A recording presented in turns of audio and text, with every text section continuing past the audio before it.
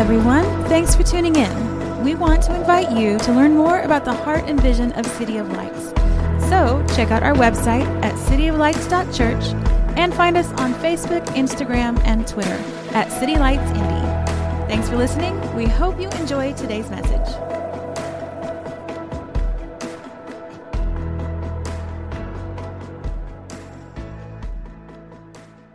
Morning, how are we? Good. Wow, okay.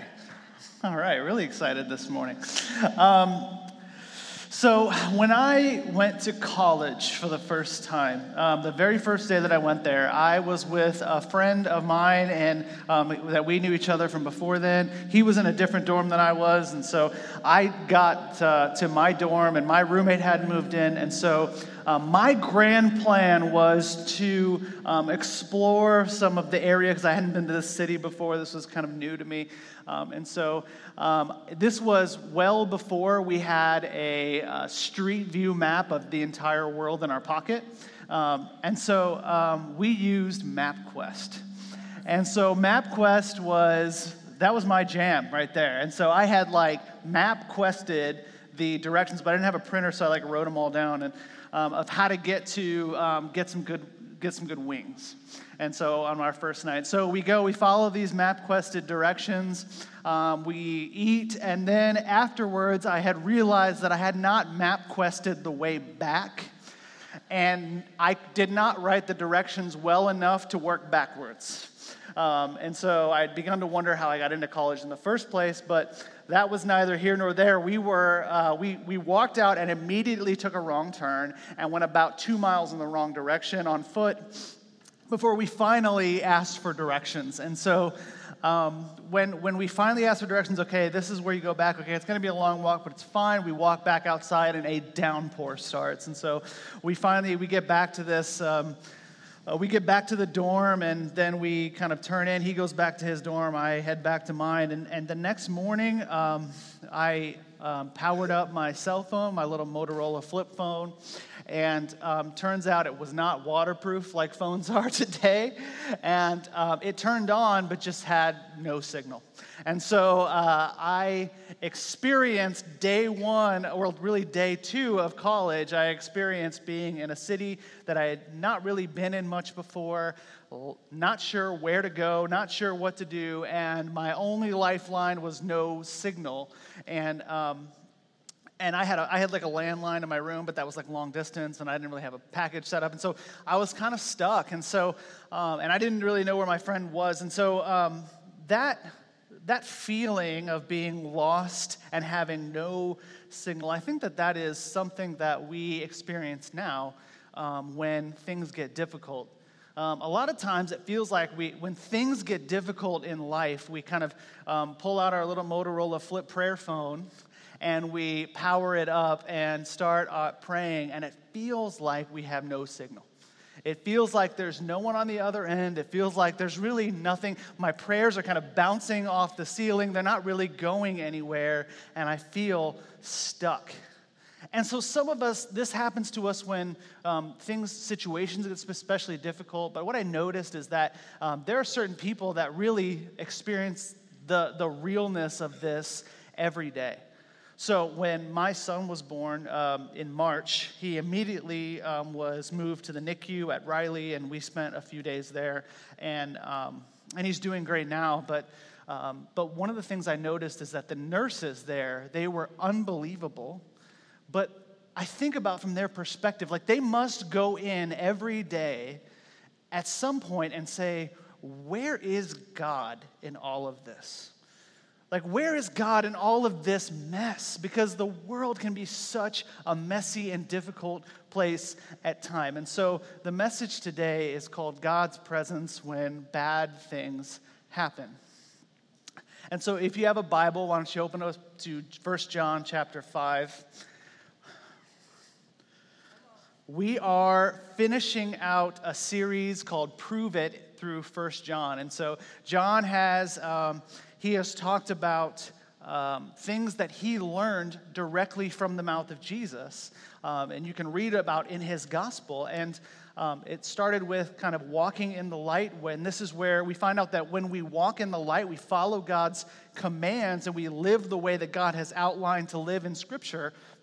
That's where God is. That's where God dwells. He dwells in the light. But oftentimes that's difficult because when the light shines in, it exposes things that we try to hide in the darkness. And so John just kind of walks from topic to topic as to how the light really exposes our darkness. And so a couple weeks ago, Pastor John preached through what the gospel that we're hearing, how we can actually identify whether it's legitimate or not.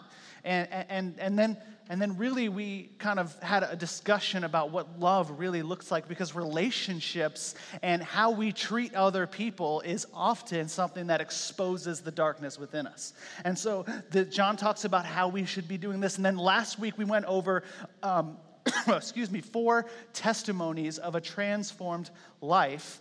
And we talked about the Spirit.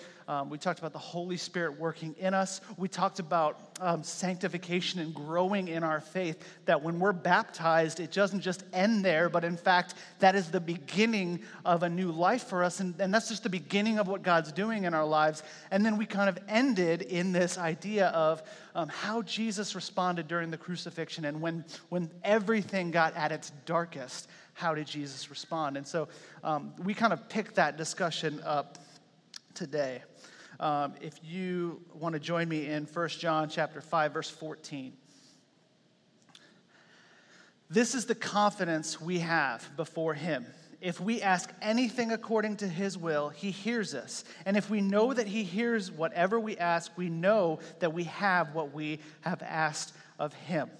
All right, so let's stop there real quick. So this is the assurance that John wants to start out with. So he's just talked about how Jesus responded when everything was at its worst. And that now when things get bad in our lives, when everything goes negative in our lives, we can have confidence because we know that God is hearing us, even when it doesn't feel like it. In fact, I would say especially when it doesn't feel like it. And this is something that in the upper room in John 16 that he heard directly from Jesus' mouth himself. And that the confidence that really our God is not some kind of genie in a bottle butler that just gets us whatever it is that we want, but in fact, he is an all-knowing, perfect Father who is always listening to us whenever we are talking to him. And he has a will and a plan for our lives. And so if we ask anything that is within the parameters of the will and the plan that God has put out for our lives and our good, he hears us and he gives it to us. But that always doesn't look the way we want to, especially when things get difficult. And so one of the things that I've really kind of in preparation for this, I'm a very big fan of audiobooks, and so I've recently listened to R.C. Sproul Jr. He had an audiobook that was titled Suffering and the Sovereignty of God. So really cheery, happy book. Suffering and Sovereignty of God. But really, this is something that, so R.C. Sproul, if you've heard of him, he's a theologian and famous writer and pastor, and his son actually kind of followed in that family business. But he writes this series of messages in the year that began with him in a hospital room, waking up to find out that cancer had finally taken the life of his wife. And then about 6 months later was teaching a class, had kind of moved past that and got a phone call, an urgent phone call that his younger daughter had passed away. One of his daughters had. And so in the wake of all this, decides to talk about suffering and the sovereignty of God. And so if anybody that I know recently would have something to say about this, I think it would be him. And so he walks away from these difficult situations saying that God is still good and he still has a plan, and I know through the end of this that I'm going to walk out looking more like Jesus.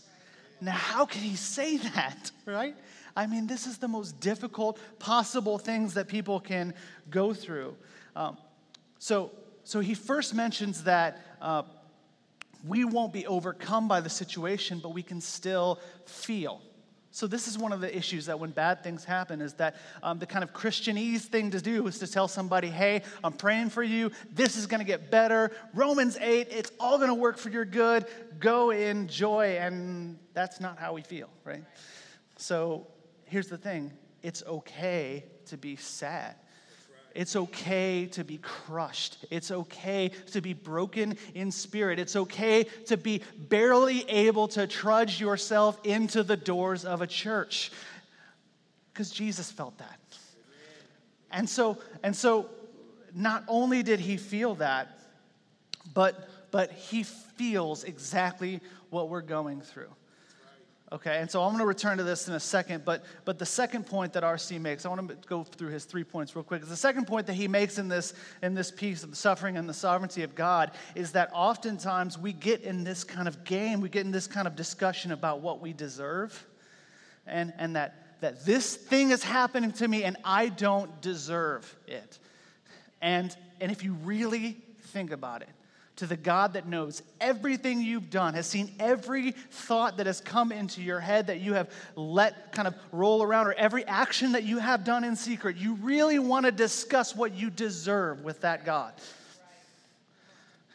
And so R.C. says that there's only really one instance of somebody getting what they absolutely did not deserve. And why did that happen? It's because he volunteered. It's because Jesus volunteered to take on what he didn't deserve. He was the only perfect one that ever walked this earth, and when he was in the ultimate punishment he didn't deserve, he voluntarily walked into it and stepped into it. But not only that, so we played the game of what do we deserve, but then the other thing we think about sometimes is, does Jesus actually understand? Does God actually understand? And so the thing to think about here is that when you accept Christ, he dwells inside of you. He comes and lives inside of you. And so to kind of go prove this, I have Colossians 2, 6 through 10 that says, so then, just as you have received Christ Jesus as Lord, continue to live in him, being rooted and built up with him and established in that faith, just as you were taught, and overflowing with gratitude. Be careful that no one takes you captive through philosophy or empty deceit based on human tradition, based on the elements of the world rather than Christ. For the entire fullness of God's nature dwells bodily in Christ, and you have been filled by him, who is the head over every ruler and authority. So Jesus lives in us. He dwells in us. And so if this is the case, then this whole scripture, so when we go through bad things, a lot of times the scripture that we turn to is Psalm 23, and 23 verse 4, it says, even when I go through the darkest valley, I fear no danger, for you are with me, your rod and staff comfort me. And so I've thought about these two things and how they really come together. Because when I used to hear that part of Psalms, I used to imagine like the darkest valley of the night. And I'm kind of barely able to move through it. But Jesus is standing there with this kind of cape flying in the wind and his rod and his staff. And he's just ready for whatever comes next. And that's not the picture that's painted. You see, because Jesus is not sitting there with his rod and staff ready for whatever comes next because he knows what comes next. He's not worried about the future because he's already there. He's not really worried about what's on the other end of the valley because he knows what's going to happen at the other end of the valley. He knows how we come out of this. So what is his position in Psalm 23? It is not standing there waiting. It is actually right down with us. It is right down with us saying, I feel what you're feeling, weeping with us, walking through us. And if we're not able to move, helping carry us. Because if he dwells within us, if he lives in us, then when you feel pain, Jesus feels pain. When you feel hurt, Jesus feels hurt. When you feel disappointment, he feels the disappointment right alongside of you. You are not alone in this. Because we have a God that not only empathizes, but he's right there in it with us. And so I'm not going to try and minimize what you're going through this morning because I know it might be extremely difficult. I'm not going to sit here and say that, if you just see God's glory and see the good of it, you can just walk right out of it and it's great. I know that this is very, very difficult sometimes. Life can be extremely hard, but here's the thing. I'm not going to minimize it, but neither does Jesus because he's walking right through it with you. He knows exactly the pain and the hurt that you're feeling. So if he knows, all right, then why doesn't he just fix it? Why doesn't he just make it go away? If he knows. How does God know everything and not stop everything? And this is one of the most difficult theological points that we can argue, right? How is God all-powerful and all-knowing at the same time? All right, and so it's not a perfect example, but I actually think about a month ago or so when we were trying to train our son how to put himself to sleep at night. There's chuckles out there because you're like, that's not even why. Why are you trying to do that?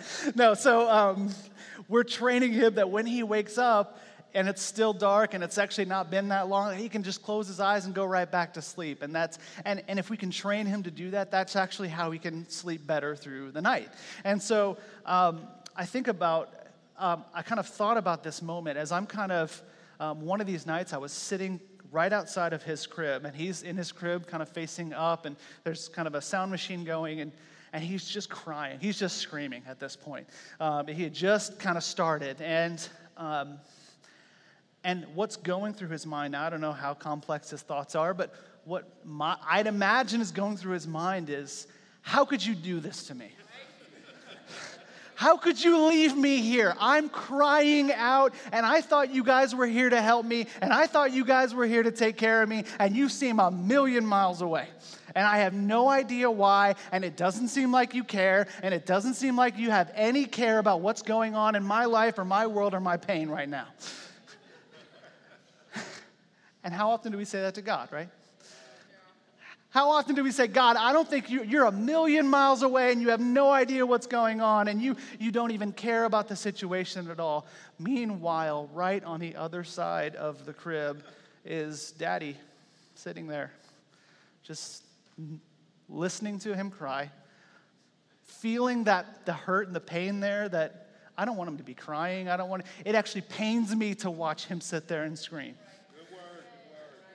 But at the end of it, I know that there is something better on the other side, and that if things really got out of control, Daddy's still right there. Yeah. He's still right on the other side. He's still ready to step in. Yeah.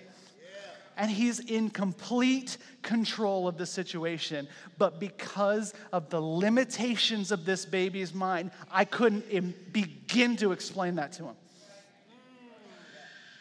So God, if you imagine this, God could not begin to explain to you how this whole thing fits together and how you actually come out of this thing, at the end of this thing, looking more like Jesus, walking more in the fullness of his glory. But he's there the whole time. And so that's kind of what happens. And so why do these things often happen to us? And so I'm going to very delicately try to put a couple situations together here. And so if we look at verse 16, it says this: if anyone sees a fellow believer committing a sin that doesn't lead to death, he should ask, and God will give him life. To those who commit sin that doesn't lead to death, there is a sin that leads to death. I'm not saying he should pray about that. All unrighteousness is sin, and there is sin that doesn't lead to death. We know that everyone who has been born of God does not sin, but the one who is born of God keeps him, and the evil one does not touch him. We know that we are of God, and the whole world is under the sway of the evil one. And so this is an extremely confusing passage, I think, for a lot of people, and theologians even argue about this. There's some kind of competing theological theories about this whole sin leading to death, or not leading to death. Some say that this is like someone who's caught up in a particularly heinous sin, but that really doesn't line up with what John's talking about throughout the book. John talks a lot about how if we are in Christ, then we have been forgiven forgiven. We've been set free. And so whatever sin that we have committed, some say this is about blaspheming the Holy Spirit as this kind of really horrible sin that's talked about in other places in Scripture. That really doesn't quite line up with the discussion we've been having. But what does is that when bad things happen, sometimes it is a consequence of our decisions. Sometimes it's a consequence of our behavior. Now listen to me, not all the time. All right, so I'll mention this several times that this is not always the case, and in fact, it's not often the case. But sometimes it is. Sometimes that there are sins that we commit, there are decisions that we made that just invite drama into our lives, right? And so what seems to be the theological kind of side that really would, I think, fit this discussion is, and at least in some of the commentaries that I've kind of read, is that really sin leading to death is referring to an unbeliever. And so how does this really all jive together? Well, it's like this. When things go bad for someone's life, it's really a consequence of their own decisions. It's, first of all, not your place to judge whether it's a consequence of their own decision, but really just pray for them that they might turn around, all right? But for often unbelievers, people who are living in a complete rebellion to God, completely without any remorse or any care or any sign of repentance, that the prayer should look a little different. And so I want to discuss sin really quick so that we're all on the same page. Because a lot of us believe, whether you're a believer or an unbeliever, that sin is like this edge of the stage here. And that really off the stage is like my entire life's been thrown away. I've just completely ruined everything. And so, but I can come this close to the edge, and I can just sit here and I can keep my sin if I can keep it minimized, then I can actually just walk right along this edge and hold my secret sin and not fall off. It's this kind of cliff that we just kind of flirt with the edge of. And that's how we often see things. But it was put to me in a much better analogy that it's not much of a cliff. It's like that hallway out there, right? Where you're walking down. There's nothing sinful about that hallway. But that hallway out there... Love the why. But the hallway out there, right? It's not, you can't just walk along the edge of the hallway. You're either going down the hallway or you're going back up. All right? So when we think that we are kind of just keeping our sin minimized and just walking kind of along this edge, we're not doing that. We're actually taking slow, subtle steps down a path. And so our prayer should be that people stop, recognize that path, turn around and walk towards the path of righteousness, believer or unbeliever. But this whole sin leading to death, it really has to do with the effects of our sin. Because a lot of times we see people that have thrown themselves into poor decisions, have thrown themselves into drama, have thrown themselves into bad behavior, and we pray for the pain to go away. When the pain is a consequence, it is God's way or the world's way of saying, this isn't working. And instead of praying that the consequences go away and the pain go away, we should actually be praying that they turn around. And so this is the difference right here. And so we have kind of talked about God's response and our response to other people. And now John actually closes out the entire book with our response in general to when bad things happen. And so I kind of want to take an aside and use this platform to complain, because that's what I'm going to do.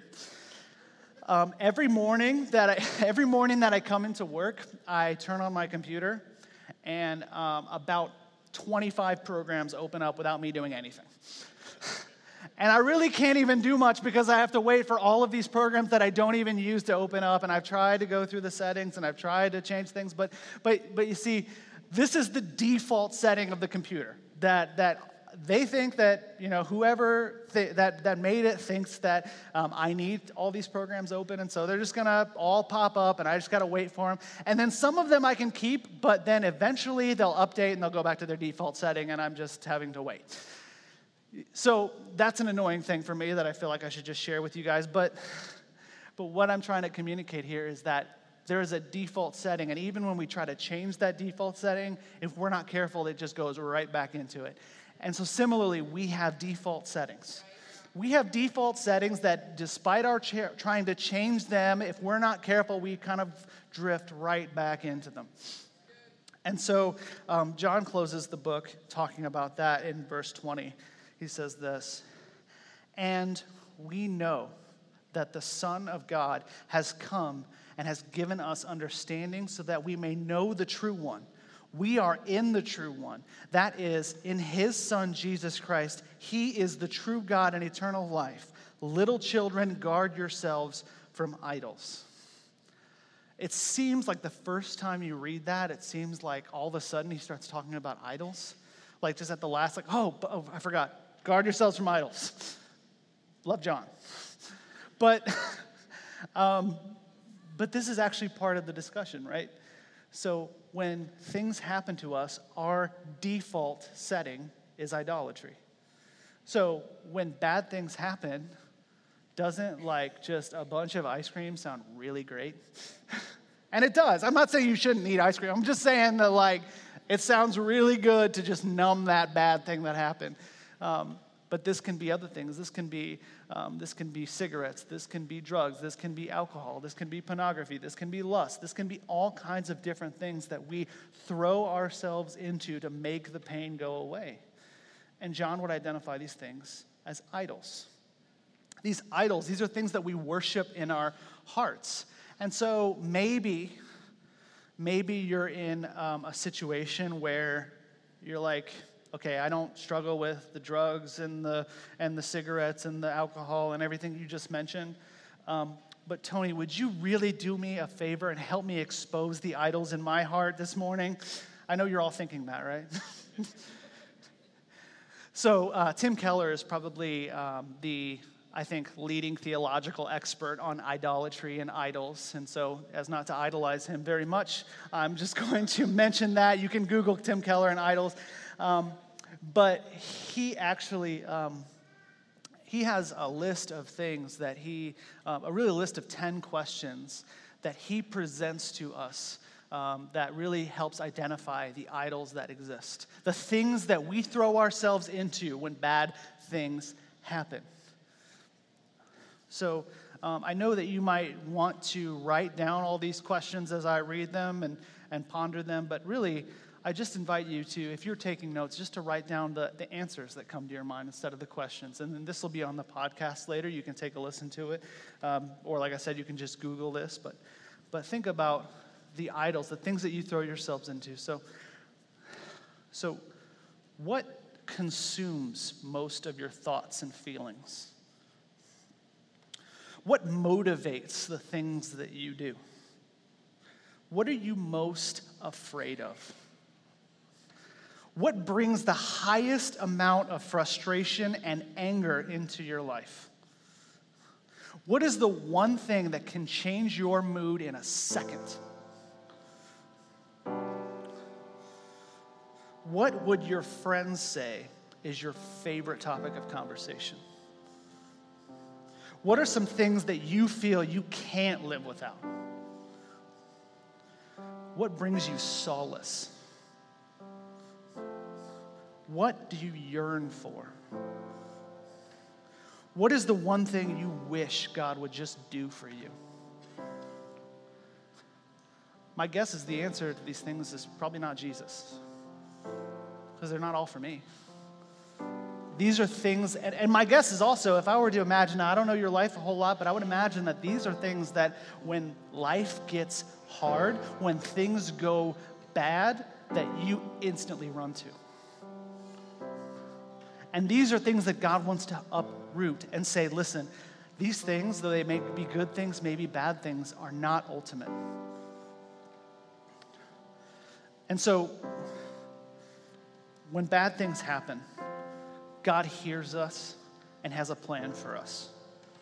And we may not understand how or even why bad things happen, but we know that Jesus is dwelling inside us and feels it right along with us.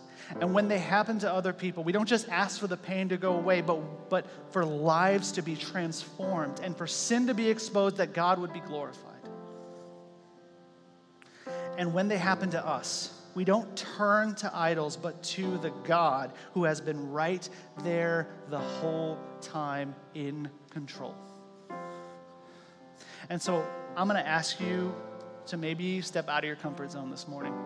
I'm not going to ask you to come forward. I'm not going to ask you to sign anything. I'm not going to ask you to talk to anybody. But if things are not going well in some area, financially, struggles that you may have, health-related things, relational things, but if there are some pieces of your life this morning that maybe you have been petitioning and asking God over and over and over and just feel like he's not even there. Or maybe you've never asked him because you don't think he'd even care. Or maybe you've seen growth and then you've fallen back a little bit. If there's something that you're looking for breakthrough this morning, you're looking for answers, you're looking for the presence of the God who loves you and wants the best for you, even if you don't quite understand that, I'm going to ask you just to stand up. Go ahead, stand up. If you're looking for breakthrough this morning, stand up. Thank you. Stand. If you're looking for health breakthrough, financial breakthrough, spiritual breakthrough, relational breakthrough, there's something going on that you just can't quite figure out. And if you're around these people, would you extend a hand of prayer for them? This is everybody. We're all looking for breakthrough. So you know what? I'm just going to pray for all of us this morning for breakthrough, because I'm standing right along with you. God, we are thankful that you love us, that you're here and you're present in this room. God, there are a room full of people that are standing here asking to feel your presence, to feel your power, to feel breakthrough in their lives. God, these are people that have trusted you to know what's best, to see what's on the other side, and to feel their pain right along with them. God, I pray that they would feel your power and your presence this morning, and that no matter what lies on the other side of this difficult path, whatever lies on the other side of this frustration and this hurt, that you would reassure them that you are for them and you are listening and you hear us and you love us, that you are there for us, God. And I would pray that you would bring people around them. Bring people around them to show them that you love them. God, I pray for breakthrough this morning. It's in Jesus' name, amen. Stay standing. Stay standing. Listen, you're not alone in this. It feels like God isn't there, but he is. And I don't know what it looks like on the other side of this, but I know that things are going to be a little bit different. You're going to look a little more like Jesus at the other end. And here's the thing. So even in our home, we've gone through this just recently with some complications of having a kid and some health complications with my wife that she's walking through. And one of the amazing things that she's, it's so rare. It feels like there's nobody else that feels this, that has gone through this. And just reaching out to another member of this church, found out that she'd gone through the exact same thing.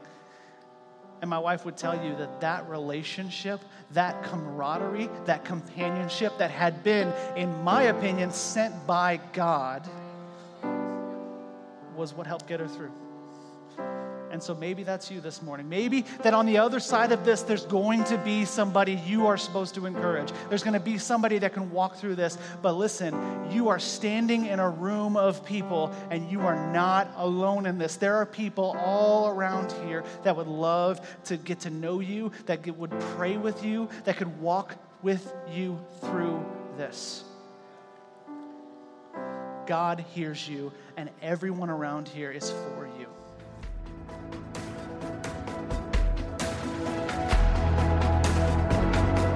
Thanks again for joining us. Don't forget, you can find us online at cityoflights.church and connect with us on Facebook, Twitter, and Instagram.